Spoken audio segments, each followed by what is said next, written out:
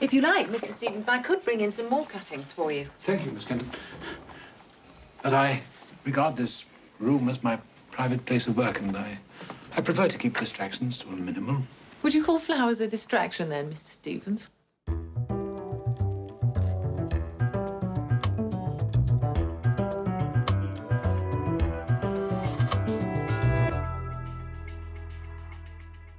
Hello and welcome to the Booker Prize podcast with me, James Walton. And me, Jo Hamya. And today we're presenting the third and final in our series, The Booker at the Oscars, by focusing on what is also our monthly spotlighted book for March. Whoa. It's The Remains of the Day by Kazuo Ishiguro. This one's a bit different in the sense that we're looking at a Booker-winning novel that didn't actually win any Oscars, even though it was nominated for 8, including Best Picture. But for our purposes, very luckily, it lost out to a film that's also based on another Booker winner and one that we covered at the very beginning of this series, Schindler's List. So there's a very nice circular feeling to what we're doing. We don't just throw these podcasts together, do we? Carry on with what it lost to. We're still in Booker territory. I think we're going to be okay. Yes, so what it was nominated for, not lost in, James. Take a more positive attitude. 8 categories, including Best Picture, Best Actor for Anthony Hopkins, and Best Actress for Emma Thompson. But we are going to begin, as we have done in these past 2 episodes, with the novel rather than the film. So, James, can you tell us what we know about Remains of the Day author Kazuo Ishiguro? Yeah. Well, for one thing, he had quite a significant birthplace, Jo, Nagasaki in Japan, where he was born in 1954, 9 years after the second atomic bomb had been dropped on the city. And in fact, he said in interviews that as a young boy, he grew up thinking that every city must have its own bomb. But then, when he was 6, his father, an oceanographer, was invited to do research in Britain, and the family moved to Guildford.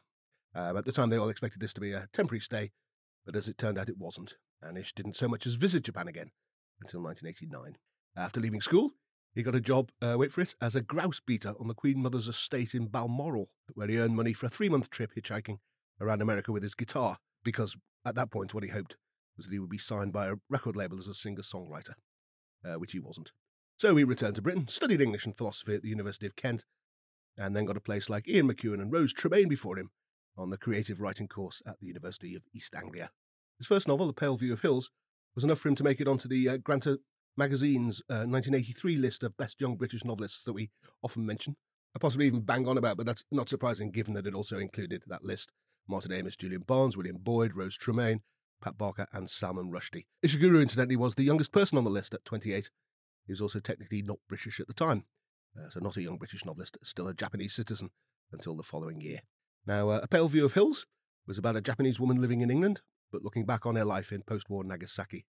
His second novel, An Artist of the Floating World, shortlisted for the 1986 Booker Prize, was then set wholly in post-war Japan and narrated by an elderly artist looking back on his career, in which he'd been on the side, throughout the 30s, he'd been on the side of Japanese militarism. He'd been a sort of propagandist for it. And that made him a great hero at the time, but it makes him a great villain now. He's faced with the fact that that Japanese militarist project ended up in both military disaster and moral disgrace. Though he still finds it understandably hard to admit that he dedicated his life to the wrong things, and so essentially blown the only chance to be alive that he'd ever get. And next came The Remains of the Day, which Ishiguro has often said was essentially a rewrite of An Artist of the Floating World, but this time set in post-war England, but with the narrator again torn between the comforts of self-deception and the possible horrors of self-knowledge. It's again set in the mid-50s. It's again looking back to the 30s in a way that Jo will remind us all in a minute when she summarises the plot.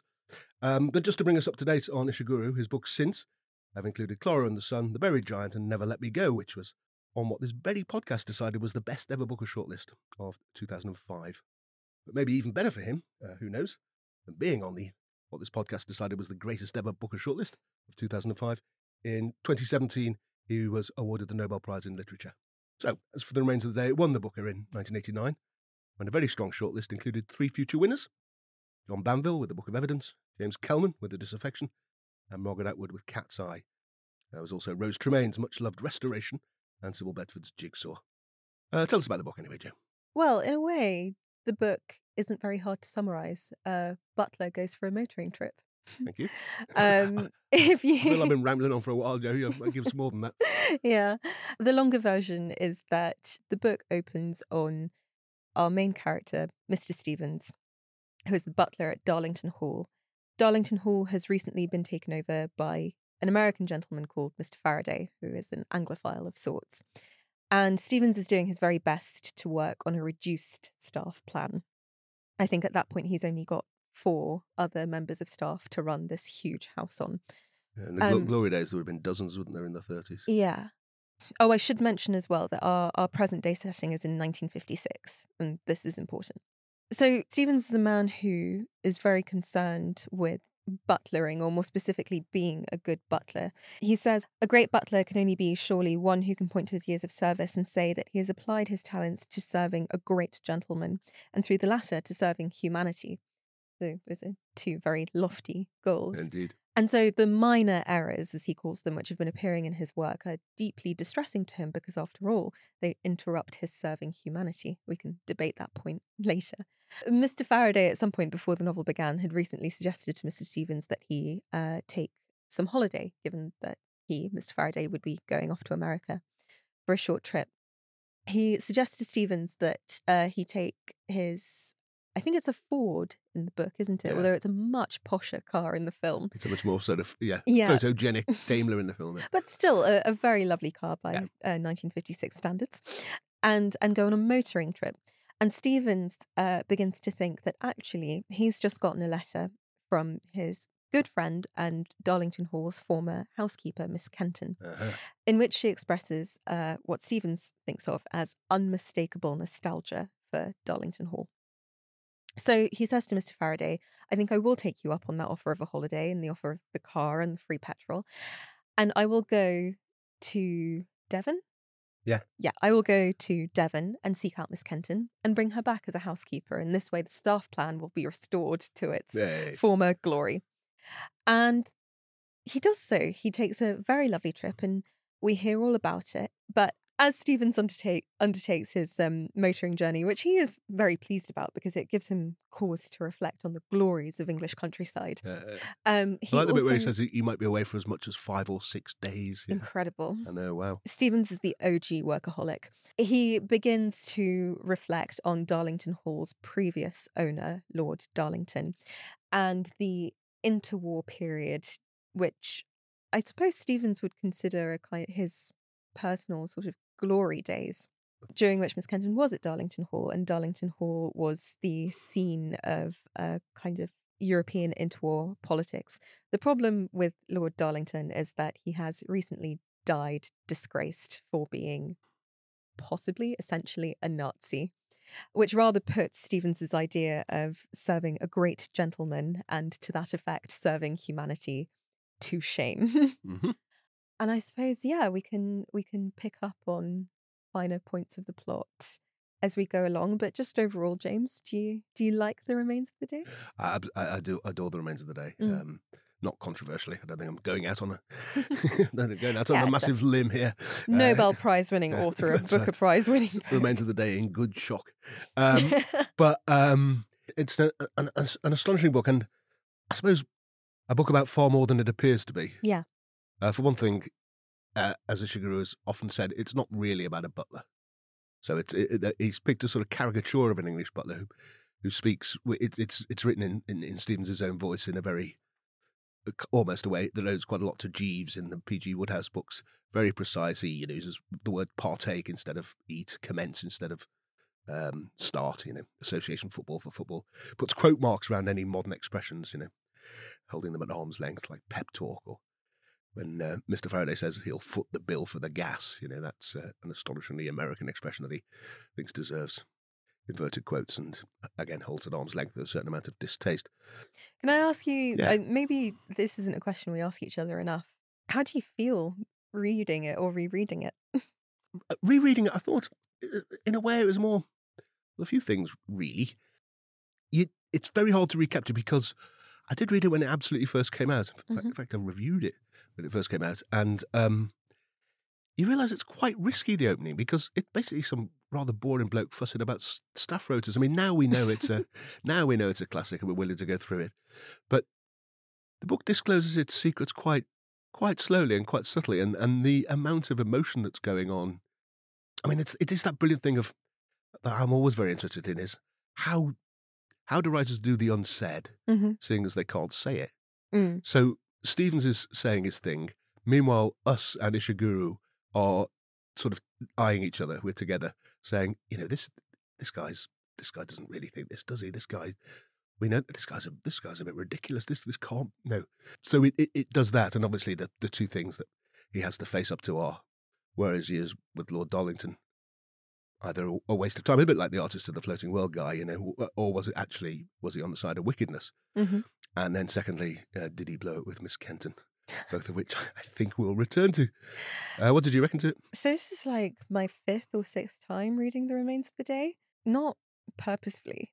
No offense to Kazuo Ishiguro. Who accidentally read it 5 or 6 times. Yeah, because it comes up a lot. I think I last reread it a couple of years ago for Booker Prize purposes that ended up falling through. And I can't remember the times before that, but I know the first time I read it, I think I was 16 or something.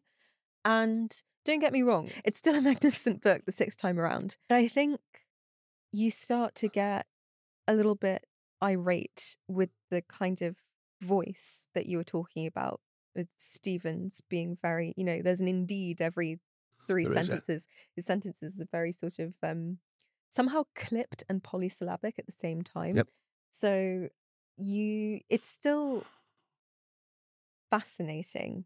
But by the 6th time, I think you're sort of like, I know, Mr. Stevens, I know, like, get to the point. That being said, it's the 6th time I've read it. And by the time you get to the book's final scene, I still cried. Yeah. So, There's that weird thing. You could argue that Stevens isn't a very good writer, and yet The Remains of the Day, which he narrates, is a brilliantly written book. yes. So we should get into it. Yeah. At a deeper level, and maybe start That's what with, we like to do. and start with the setting and background, because it's fairly important. I mean, Darlington Hall for Mr. Stevens is essentially a kind of, I suppose, a device for his memory, for his feelings, it's his entire world. And then England as a whole, I suppose.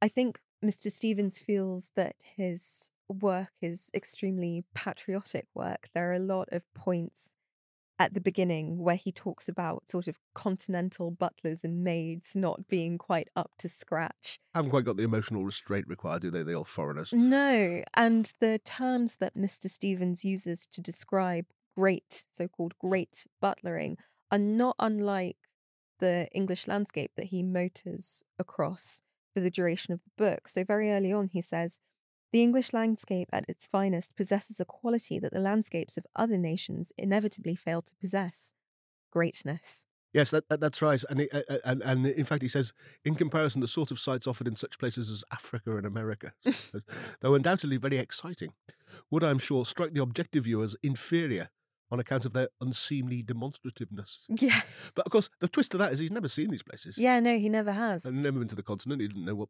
He hadn't actually been to Devon before the No. events of this book. No. He spends a very long time talking about how he spent many fine hours flipping through the work of a writer called Miss Simmons, who has written numerous volumes on the delights of the English countryside.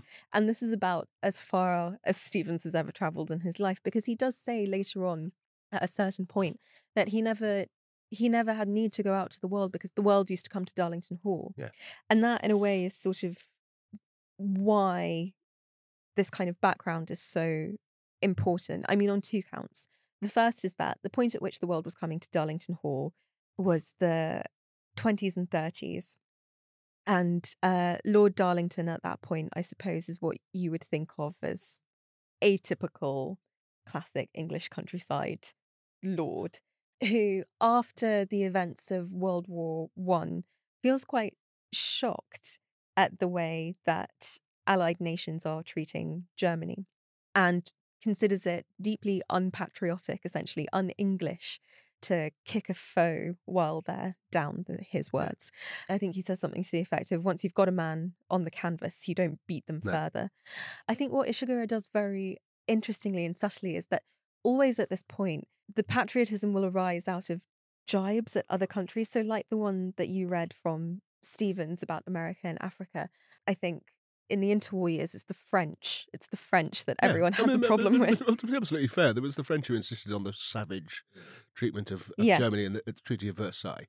Now, this is all like massively interesting in context of Stevens's situation in 1956 because Mr. Faraday is American. And there's this really fascinating point in the book where he invites friends round to look at the house. And he comes back rather dismal after their visit. And he says, they kept calling the house mock this and mock that. And the statues were mock Tudor or whatever. And at one point, they suggested that you might not even really be an actual butler. He says, this is a genuine grand old English house, isn't it? That's what I paid for. And you're a genuine old-fashioned English butler, not just some waiter pretending to be one. You're the real thing, aren't you? That's what I wanted. Isn't that what I have?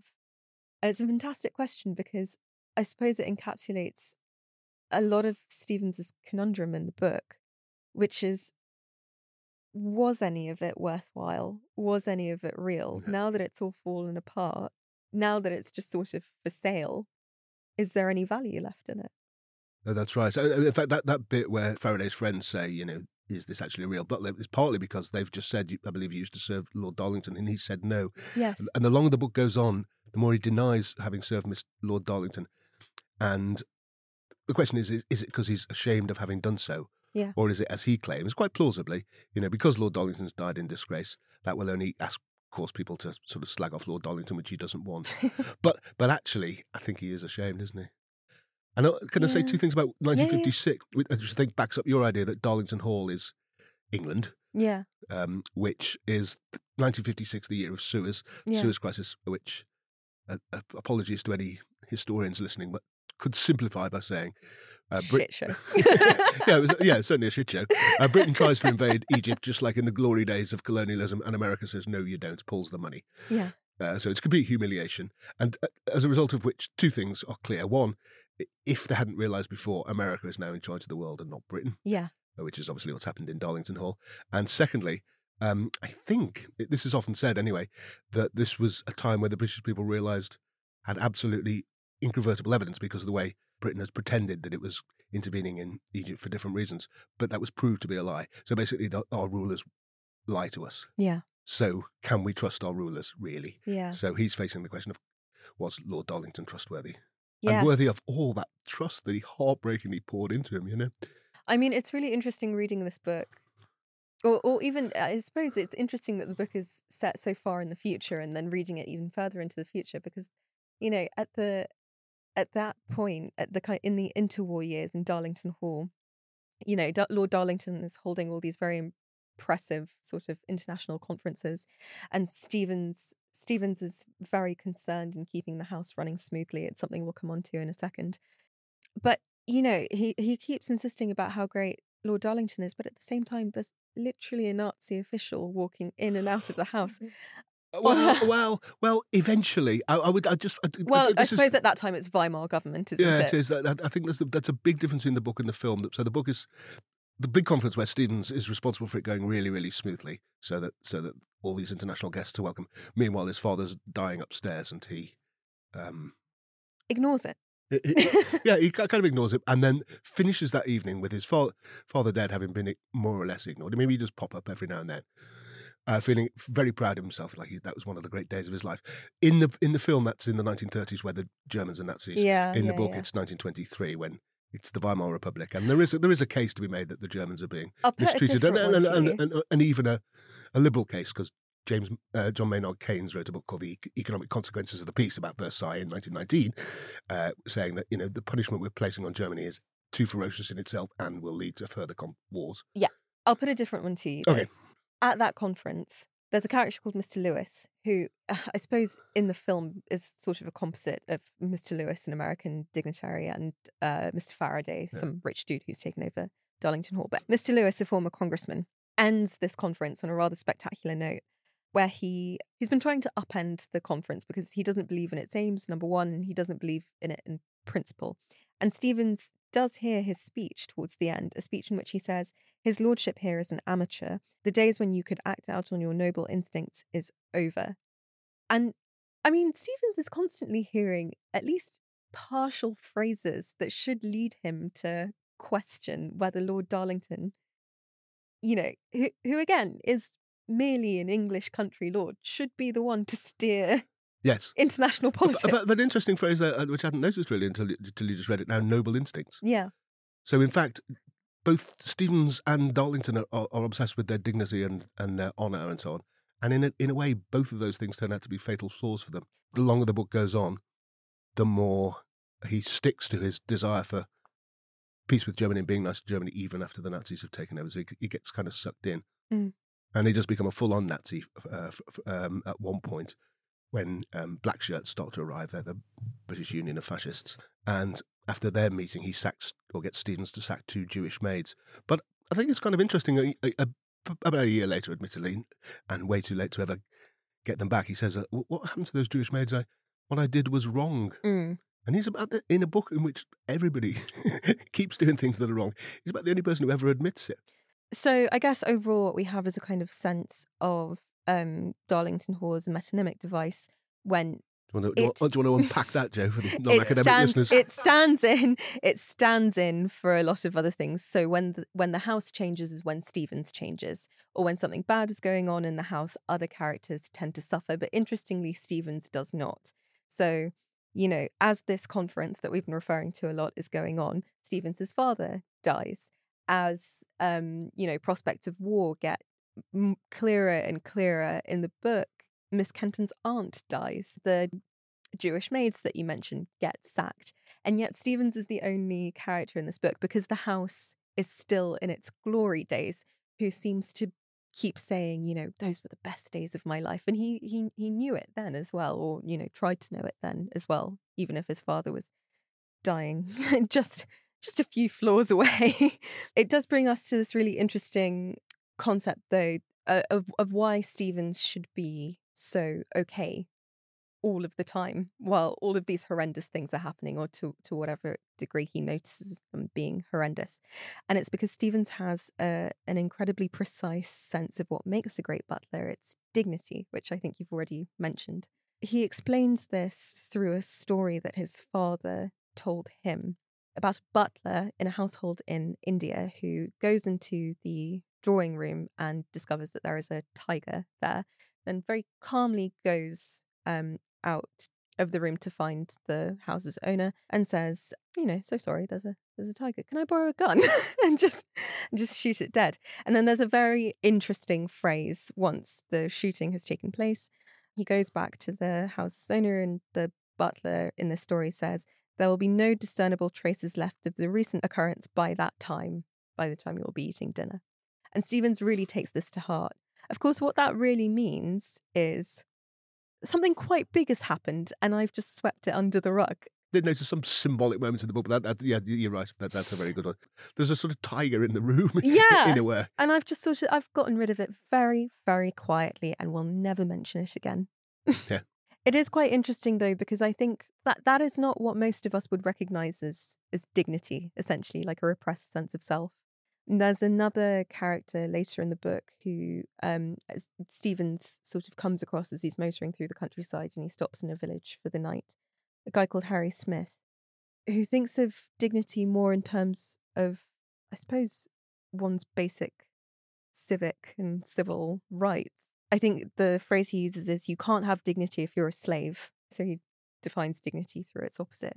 And I suppose this is something that Stevens has to wrestle with through the rest of the book. Yeah, so whether the dignity that he's sort of based his life on in a very professional sense does him any good in a personal one. He's obsessed with the nature of dignity. And in a way, part of that dignity is being able to put up with indignity, isn't it? I mean, so he will never show himself. He talks about the great butler as when he's wearing his clothes, he is utterly inhabiting the role of a butler. Yeah. And he will only ever be himself when he's alone. Otherwise, he is 100% butler. Yeah. and his human side, irrelevant. And then that meets that more democratic idea of dignity.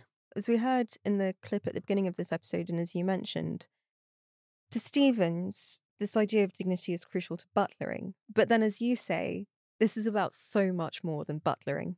Oh, yeah, can I have a go at this? Yeah. One thing about him is he takes his job we would regard way too seriously. Yeah. A tiny bit of silver not polished is an unbelievable cataclysmic disaster. And yet, in a sense, isn't that what we all do? I kind of Not me, partner. no, not Silver, but you're writing a novel. You will consider that novel is the most important thing that could ever, at the moment I think the Booker Prize podcast very, very important for the world. Yes, and massively. Please keep subscribing. Yeah, but we all take our jobs more seriously than they probably objectively are. But so we should, We might as well make the best podcast we can. You might as well write the best novel you can. Yeah. But actually, in the total perspective of things, I mean, I think perspective is an important thing in this book. So there's this brilliant thing where he addresses the book to you. He keeps talking to you. Yeah. And who on earth is this you? So, it starts off quite gently. As you know, finding recruits of a satisfactory standard is no easy task nowadays. I undertook for myself a number of duties which you may consider most broad-minded of a butler to do. Yeah. And then they get more and more extreme in a way. So you will not dispute, I presume, that Mr. Marshall of Charville House and Mr. Lane of Bridewood have been two of the great butlers of recent times. Now, so, of course, we don't know what the hell he's talking about. But there's one really good bit. How often have you known it for a butler who is on everyone's lips one day as the greatest of his generation, to be proved demonstrably within a few years to be nothing of the sort? Well, obviously, the answer for that is never. We've never known that. We know what you're talking about. But again, that's a way in which he's all of us. So my teenage daughter will say, Dad, everyone's listening to this now. And nobody's listening to that anymore. And she just means her and her mates. Yeah. But, it's not just teenagers. We do it. I've done my share of middle-class London dinner parties, and we have shared assumptions that are essentially unexamined certainties, aren't they? That everybody thinks this. So I think you're right, but I think this idea is kind of complicated on two levels. The first is that you say, it's sort of funny how Stevens doesn't have a sense of perspective, but why would he? In context of what he's doing. So my favourite example of what you're talking about is the fact that he will really very often compare his work to that of a military general. He'll say, the butler's pantry, as far as I am concerned, is a crucial office, not unlike a general's headquarters during a battle. And then something will happen, like a German Weimar, eventually Nazi official called Herr Ribbentrop starts visiting the house fairly frequently, and at one point he shows up in a foul mood. But then he sees the silverware and he remarks that the silverware is very well polished and seems to be in a better mood. And then we get this hilarious bit from Stevens where he says, I'm not trying to say that I changed international politics, but Lord Darlington himself suggested that the silver might have been at least a small factor in Herr Ribbentrop's mood that evening, So it's very difficult for him to have like a kind of sense of perspective when, in fact, in a way, he's kind of not wrong. Like, what's going on in Darlington Hall does have a huge impact on global politics. Yes, okay. Yeah, but it's also, it is no different from the rest of us, is it? He is a metaphor. He is a metaphor. So when the fact that you will understand who the great butlers are. Yeah. I mean, I find it very hard to imagine that, there's people who don't know who Mott the Hoople are. or in fact, that there might be people who don't know who Kazuo Ishiguro is, it's very hard to have a proper perspective. Like, to what extent are we supposed to find Stevens ridiculous? And if he's not ridiculous, then he is either extremely naive or massively ignorant, or worse, he's completely self-aware and just sort of acts in his own best interests or delusions anyway. Like that, it brings up like a really interesting question of the lens that we view him through. In a way, we're all sort of self-aware and have glimpses of the truth about it, and we suppress them, and we all, as I say, take our job. I mean, I write TV reviews. I can spend 10 minutes thinking, should this be a comma? Should this be a semicolon? This really kind of matters. Yeah. And you have to act as if it matters because that's your job. But it doesn't. Maybe it doesn't really. But let's just pause for one thing that people have often said about the book, which is, okay, we can sort of see why he might. Well, basically, why does Miss Kenton love him? She does seem to love him. Here we come on to Miss Kenton, the myth, the woman, the myth, the legend. Yeah, go on. Get on to Miss K. Why does she love him? I don't know. I think maybe first we should say something about Miss Kenton. We've been talking about Miss Kenton for a really long time, and we should maybe talk a little bit more about what she's like as a character. Go on then. Well, she's basically like Mr. Stevens' polar opposite in a way. Well, no, she believes in the importance of her work, and she's a very, very good housekeeper. but she's got a rich inner life and a rich sort of emotional bandwidth and emotional Has she, though? intelligence. Yeah, I think she does. I mean, there's a point very early on in the book, Stevens brings his father to Darlington Hall to act as an under-butler. And Miss Kenton is the one who sees way before Stevens does that his father is failing. And there's that really interesting exchange with them where because Mr. Stevens Sr. is an under-butler and Miss Kenton is a housekeeper, and the pecking order there is that housekeeper comes out on top. Oh, yes. She calls Mr. Stevens Sr. by his Christian name, William. And the way that exchange happens is it kind of starts by Miss Kenton bringing a vase of flowers into Mr. Stevens's main character, Mr. Stevens's office. And she kind of sets it down thinking that she might brighten the place up a bit. And he goes, no, we have to be utterly professional here. On that point, stop calling my dad William. Yeah, no, okay. No, yes, you are right. She is more emotionally intelligent. Even the bit where his father's dying now, comes to think of it. She says, she's the one, can I close his eyes? Yeah. And she's the one who says, look, you really should go and see him. You'll regret it if you don't. There's this really heartbreaking line at some point in the book where she's kind of breaking down, and she says to Stevens, why, Mr. Stevens, why must you always pretend? Because she can't, she doesn't do that. She's obviously very professional, but she has what most of us would call boundaries, or what we have been calling a sense of perspective. Can I just throw in a little one on my "We're all Stevens," which is why must you always pretend? I mean, I think there's that line of Kurt Vonnegut says, "You are what you pretend to be, so be careful what you pretend to be." And I think in a sense, we all pretend a role, don't we, most of the time until we're, I don't know. So in a way, he's like us. And also, although I'm willing to concede that she's more emotionally intelligent than Stevens, it's not setting the bar enormously high, Jo, is it? Oh my God. Okay. So in context of the book, okay, I'll phrase it differently.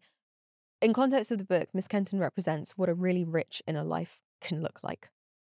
I think it's richer than Stevens, but there's one bit where a maid who she's sort of trained up and taken a personal interest in, and in fact, which is a great act of emotional intelligence. But yes, and she's backed him against Stevens, who didn't really want this maid, possibly because she was too pretty. That's a little sign of his maybe having a heart in there somewhere, or some loins in there somewhere. But anyway, she trains this maid up, and then this maid falls in love with a footman and wants to get married. And Miss Kenton is very sad about this. She thinks that she's throwing away a promising career. Okay, no, wait. Now she's thrown it all away, all for nothing. So the idea that, why would you want to get married for love when you could have a top career as a housemaid? I have a theory about this. That's quite Stevensy. I have a theory about this, and it comes down to, why does Miss Kenton like Mr. Stevens? And I think at that point, it's really important to note that Miss Kenton has kind of been subtly, but still coming on to Stevens for a matter of years now. And Stevens has blocked her at every point, no flowers in my office, no Christian names, maybe a 15-minute cup of cocoa at the end of the day, but we're going to be discussing the work rotas. And by that point, I think she's feeling extremely frustrated. I read her disappointment in The Maid's Name is Lisa very differently, because what she says is she's bound to be let down. Lisa is bound to be let down. And she keeps repeating this in front of Mrs. Stevens. And I don't know, I just feel like as a woman myself, I have spent a lot of my time trying to tell the person I really like something really important without actually saying it. So yeah. I read that as a sort of, obviously men are bound to let you down. I've been flirting with you for years now and you've let me down. Okay, maybe as a bloke I didn't notice that. But I did. Even I noticed later on when she's saying, right, I'm off to see a man now tonight, Mr. Stevens. What do you think about that? And he said, oh, have a nice time, Mr. and then a bit later on, he's asked me to marry me, Mr. Stevens. And what should I do? And you have my warmest congratulations, Miss Kenton. I hope you'll be very happy. And so she is just banging her head against the wall. But still know why she wants to bang her head against that particular wall is. So what's your theory? I must say, I think this is a slight.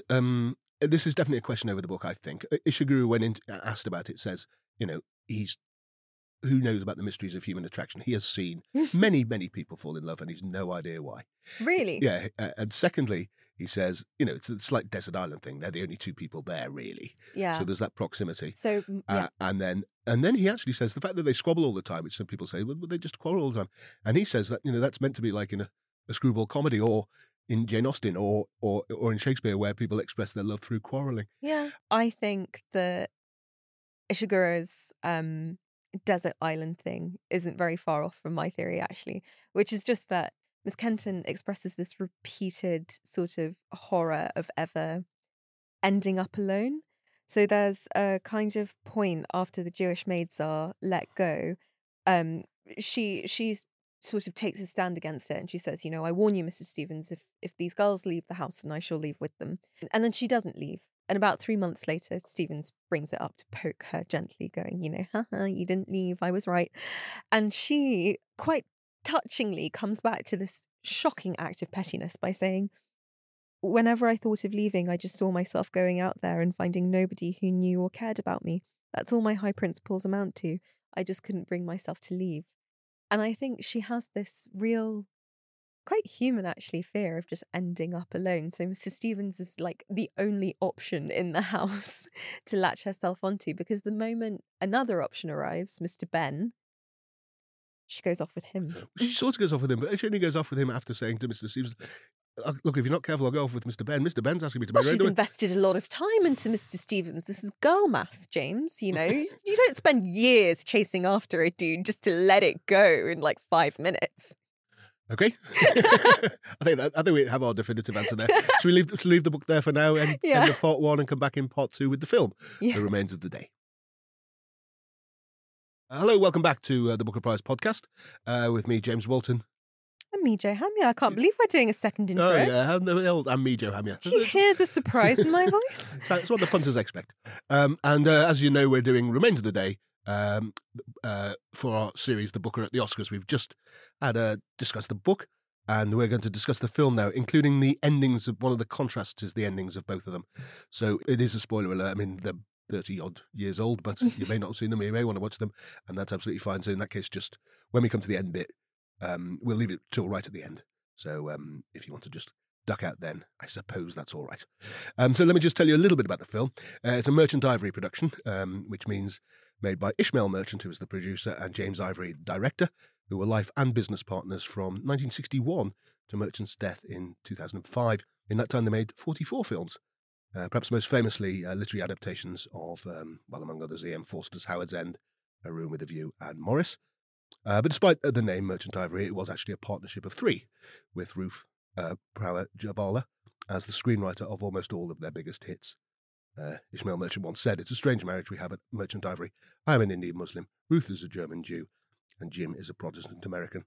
Someone once described us as a 3-headed god. Maybe they should have called us a 3-headed monster." Just pause there, actually, just to note Ruth Power Javala, who is got some Book of form, as we like to notice that, note that in it. Well, I do anyway. Joe rolling her eyes a bit there, because she was nominated for the Best Adapted Screenplay for The Remains of the Day, but has a unique Booker achievement, Joe. She is the only person ever to have won both the Booker Prize and an Oscar. Well, Ishiguro himself almost came close. Yes. A couple of years ago with, oh God, what was that film with Bill Nye in it? Yes. Living, which was a rewrite of a Japanese film, Yes. which actually is, in the way that Remains of the Day was a bit of a rewrite of The Artist of the Floating World. In 1994, Merchant Ivory had already had a fair amount of Oscar success, including those writing awards for Prowess Javala and a Best Actress gong for Emma Thompson in Howard's End the previous year. And Thompson was back as Miss Kenton in The Remains of the Day, with Anthony Hopkins as Stevens, who here gets the first name James. I don't think that's mentioned in the book at all, Really? is it? Yeah. Both Hopkins and Thompson were nominated for Oscars, but like Liam Neeson in Schindler's List from our first episode in this series, Hopkins lost out to Tom Hanks in Philadelphia.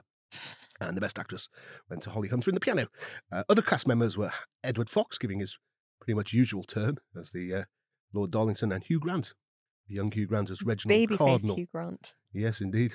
Also an early sighting of Alina Heddy, who became Cersei Lannister in Game of Thrones. And here she's the maid that goes off to get married in ways that we disagree about the effect that had on Miss Kenton. Anyway, like most of Merchant Ivory films, Joe, this is a highly respectful adaptation of the book. But of course, one thing it didn't have, it was a pretty central feature of the novel, is Stevens' voice. So how on earth do you make a voice novel, which The Remains of the Day is, really, into a film which doesn't even have a voiceover? How did it get on without it, do you think? poorly, to be honest. I mean, no, it's a great film, like all Merchant Ivory films are. But I think the problem with Merchant Ivory productions, if you've ever watched A Room with a View or Howard's End, is that they are essentially period dramas. And this book is not, well, I suppose it is a period novel in the sense that it's set in a very particular period, but it's sort of, it works between two timelines to dismantle this idea of one place in time being the right one. Whereas Merchant Ivory sort of just reinforced that. I mean, you get a few clips of Stevens motoring here and there, and you get his meeting with Miss Kenton, which actually you don't get firsthand in the book the way it's given to you in the film. But you don't get much of his inner life. Like there were scenes that I kind of really I'd already seen the film, but like on rereading the book and then watching the film closely after, there are scenes from the book that I really, really miss from the film. So there's a point where Stevens's car runs out of fuel and he has to sleep over in a village. He's not expecting it. And Yeah. obviously it's a very nice car and he's very well dressed because he doesn't want to bring disgrace on Darlington Hall. And so he goes into the village and immediately just this married couple mistake him for a gentleman, if not a lord. And this is hilarious to me, but they run out and they tell the entire village so that hordes of people start showing up to talk to this, very high and mighty gentleman. And Stevens just does not tell them that he's only a butler. And it's not until the arrival of a Mr. Dr. Carlyle, who is far better educated, we presume, than Stevens, and, probably sort of middle class, upper middle class, so higher in ranking than a service worker like Stevens himself. He immediately sees that Stevens is either a massive con or he's a butler. And only, because he's a decent bloke, confronts Stevens about it the next day. And Stevens says that he feels relief that, someone's finally unmasked him. But I don't know. I just think that the great thing about the book is that the Stevens of 1920 or 1930 would have never kept up a ruse like that. He would have immediately said, I am a butler. Whereas the Stevens in the late 1950s is kind of becoming self-actualized enough to exist outside of his service role. Like he does a pretty good job for several pages discoursing as a gentleman without letting on. And you don't get that sense in the film at all. It's sort of Anthony Hopkins. There's no point at which Anthony Hopkins sort of betrays a kind of sense that Stevens is becoming in any way self-actualized. It was just missing for me massively. The what? The idea that Stevens is... That Stevens is on a journey, that he's thinking about the past, that, there is a point of progress in the book as he's thinking back on all of this on his way to Miss Kenton, that he's thinking about himself. Whereas in the film, it's much more like every so often we get a clip of Stevens motoring and then it's sort of suffused with, this is another thing about the film, the kind of chemistry between Stevens and Miss Kenton is a lot more heightened. Like the scene where Miss Kenton tries to see what book Stevens is reading. It's a really toe-curling scene in the film. It's sort of incredibly emotionally heightened and there are violins in the background. And they look at each other with a moment of little love in the old eyes, don't Yes, but in the book, it's literally just Stevens going, oh, well, you have to understand that a butler can never take his uniform off. And so I was not being unreasonable in getting Miss Kenton to get the hell out my office because it was a matter of principle, you see. Actually, this might be a good time to play a little clip, actually, because one of the differences in between book and film is there's one bit where Miss Kenton is upset and crying. Yeah. And he knows that she's crying behind her door. And in the book, he walks past and says he can't quite remember whether it was when the news of the death of her aunt had come through, or aunt, I think, for Southerners, in case you think it's some sort of insect involved, and or whether it was when she'd accepted Mr. Ben's proposal, which she's upset because she actually wanted Mr. Stevens. But either way, he hears her crying behind the door and walks past. But in the film, he goes in, and I think this is, even by Stevens' standards, surely a bit a tad on the insensitive side, let's say, Joe.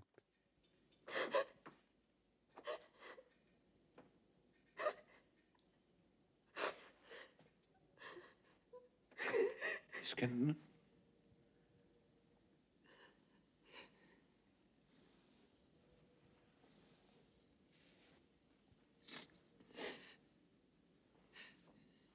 Yes, Mrs. Stevens. Miss Kenton, I've been wanting to tell you. It's the small alcove outside the breakfast room. It's the new girl, of course. But I find it has not been dusted in some time. I'll see to it, Mr. Stevens. Thank you. I knew you would have wanted to be informed, Miss Kenton. The phrase "read the room" does spring to mind there, doesn't it, Joe? Yeah. But see, that's sort of like, this film is great in terms of it really builds on the relationship between Stevens and Miss Kenton, so that the question of why would they like each other is so much less pertinent in this, because these are like really tense, lovely scenes like that.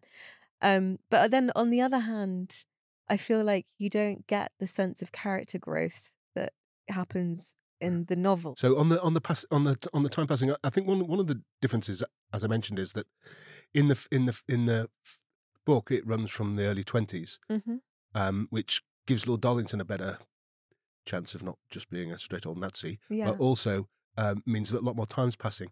So in fact, they look exactly the same, don't they, when they meet in 1956? Maybe in 58 in the film, anyway. So when he says to her, "You haven't changed at all, Miss Kenton," in the book, that's clearly not quite right. But in the film, she hasn't. But the only person who changes is poor old Mr. Ben, who seems to age her husband rather alarmingly. But also the other thing, the two additional reasons why she might have loved him that the film adds, I think, are one, that he's quite commanding, quite sort of manly. He's in charge of these things, and you kind of get this sense of not floating your boat, Joe. The other one, I think, you do like a stink face into the microphone. Sorry, Anthony Hopkins. No, but he's commanding, which might appeal to certain of the ladies. He's repressed. Well, brings me on to number two, which actually is, I think you might have covered with your girl maths, which is that he's a real challenge. As I understand it, a woman likes a project, Joe, and sort of melting this absolutely icy heart. I think he can see her sort of going for that as a challenge more in the film than you can in the book, really. No? Possibly, maybe. I don't know. I like this detail. It maybe speaks to your point. This detail in the film that each time we see a shot of Mr. Stevens's office, there are more and more flowers in it. So that by maybe about an hour into the film, there just isn't a surface that doesn't have a vase of flowers on it. So it's Miss Kenton bringing him flowers repeatedly. Oh, and him accepting them then, presumably. Well, presumably, or maybe he just can't stop her, you know. So maybe we should do the very end. Yes, book versus film. Book versus film. Mm-hmm, yeah. This is where, if anybody does need a spoiler alert, or did want a spoiler alert, drop out now and join us again in a few minutes to hear the bit about. You can contact us on Twitter. I'm sure you'll want to hear that. Always a highlight of any episode. Well, I suppose the film ends on Mr. Stevens finally getting to Devon, and we see, I think maybe it's about 15 minutes of the film, him having tea with Miss Kenton, and him saying, come back to Darlington Hall, and she says, "I can't. My daughter's going to have a baby, and I've decided to go back to my husband after leaving him for 3 days."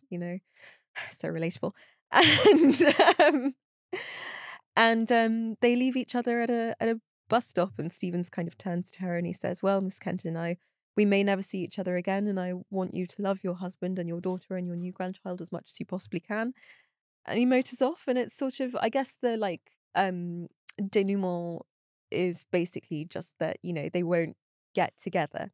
But it's a bit more complex in the book, because something that we haven't mentioned throughout the book is that Mr. Stevens is very concerned with what he calls the art of bantering, which is essentially just like being able to carry a conversation like a normal human being. Yes, indeed. It's humour and wit, but also just, I guess. But I do feel bad for him, because in the book, there's this point where he tries very hard to be witty, and he tries to carry it off at one instance, and then he worries for like 2 nights after that what he thought was funny may have just been really, really rude. So, maybe what I'm saying is Mr. Stevens is the OG anxiety girly. Who knows? But the book ends on him talking to a man on a pier who says that the best bit of the day is the end. And Stephen says, no, I've always thought it's the beginning. And this guy goes, no, you get to reflect on everything. It's really nice. And Stevens goes, maybe I will take this advice. I can't bring Miss Kenton back to Darlington Hall, but maybe what I can do is recommit myself to bantering. And I always took that to mean I can recommit myself to sort of having an inner life, fostering a sense of humour, fostering a sense of, being able to talk to a stranger, which he does still find very awkward at the end of the book. But I suppose it's sort of an ambiguous ending, because this might also mean I'm going to recommit myself to learning the art of bantering simply because Mr. Faraday wants me to. So I'm going to keep on deluding myself in an entirely professional way. Either way, though, it's fairly heartbreaking, because this realization comes after he finally admits to us that leaving Miss Kenton behind is breaking his heart. First bit of that, when you say, is he just going back to Mr. Faraday to just be a butler again? Well, yes, he is, obviously. But also the idea that he's going to be a sort of bantering and jocular fellow from here on in. I wondered if that is a return, in a way, to self-deception, because he's not going to do it. The guy he meets, that he's talking to at one point, the guy at the end of the pier, says to him at one point, here, mate, do you want a hanky? At which point we realise that he's crying. It's a touching scene, that.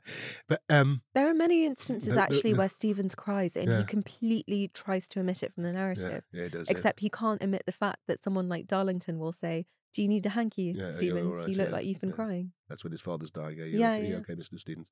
And then so this guy says, "Here, mate, do you want a hanky?" But Ishiguro has said that there is a certain dignity in the end in facing up to the fact that your life has been a failure and Jesus. I know. And do we agree with that? I'm not sure even he does it. Never Let Me Go, there's the main character there, ends the book. Still not sure whether it was right to find out things or to just go on believing in things. Yeah. And there's always that, is it better actually? Is self-knowledge a bit overrated? And in fact, is it better to just take self-consoling myths, self-deceiving, the consolation of self-deceiving myths? But I think Ish does intend us to think that in the end, his dignity comes from facing up to the fact that his life has been an absolute disaster. Yeah. Whereas in the film, I suppose it's just so much, you get very, very little, if any, of that. It's just simply a question of, will this woman I maybe once loved take me back?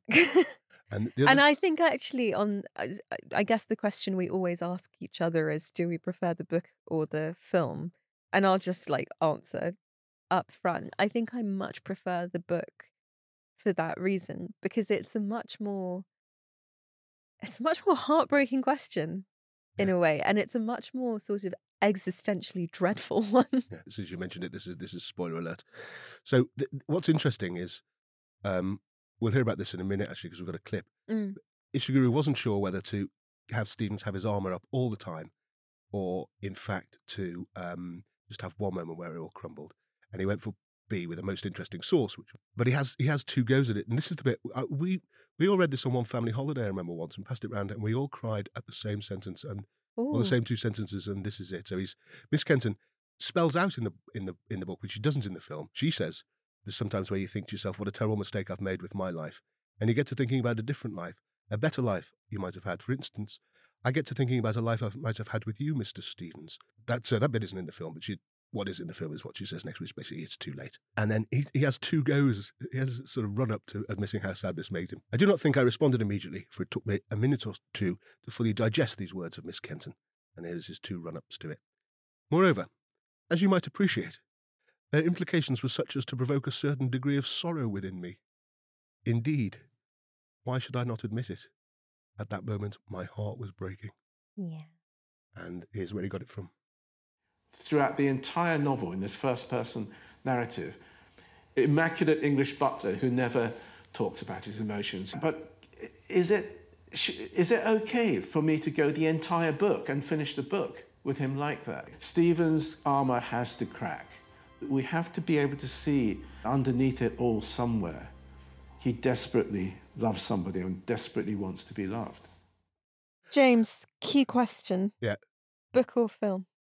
Easy one. It is book. Perfectly good film. Unbelievably great book. Yeah. And that's it for our final The Booker at the Oscars.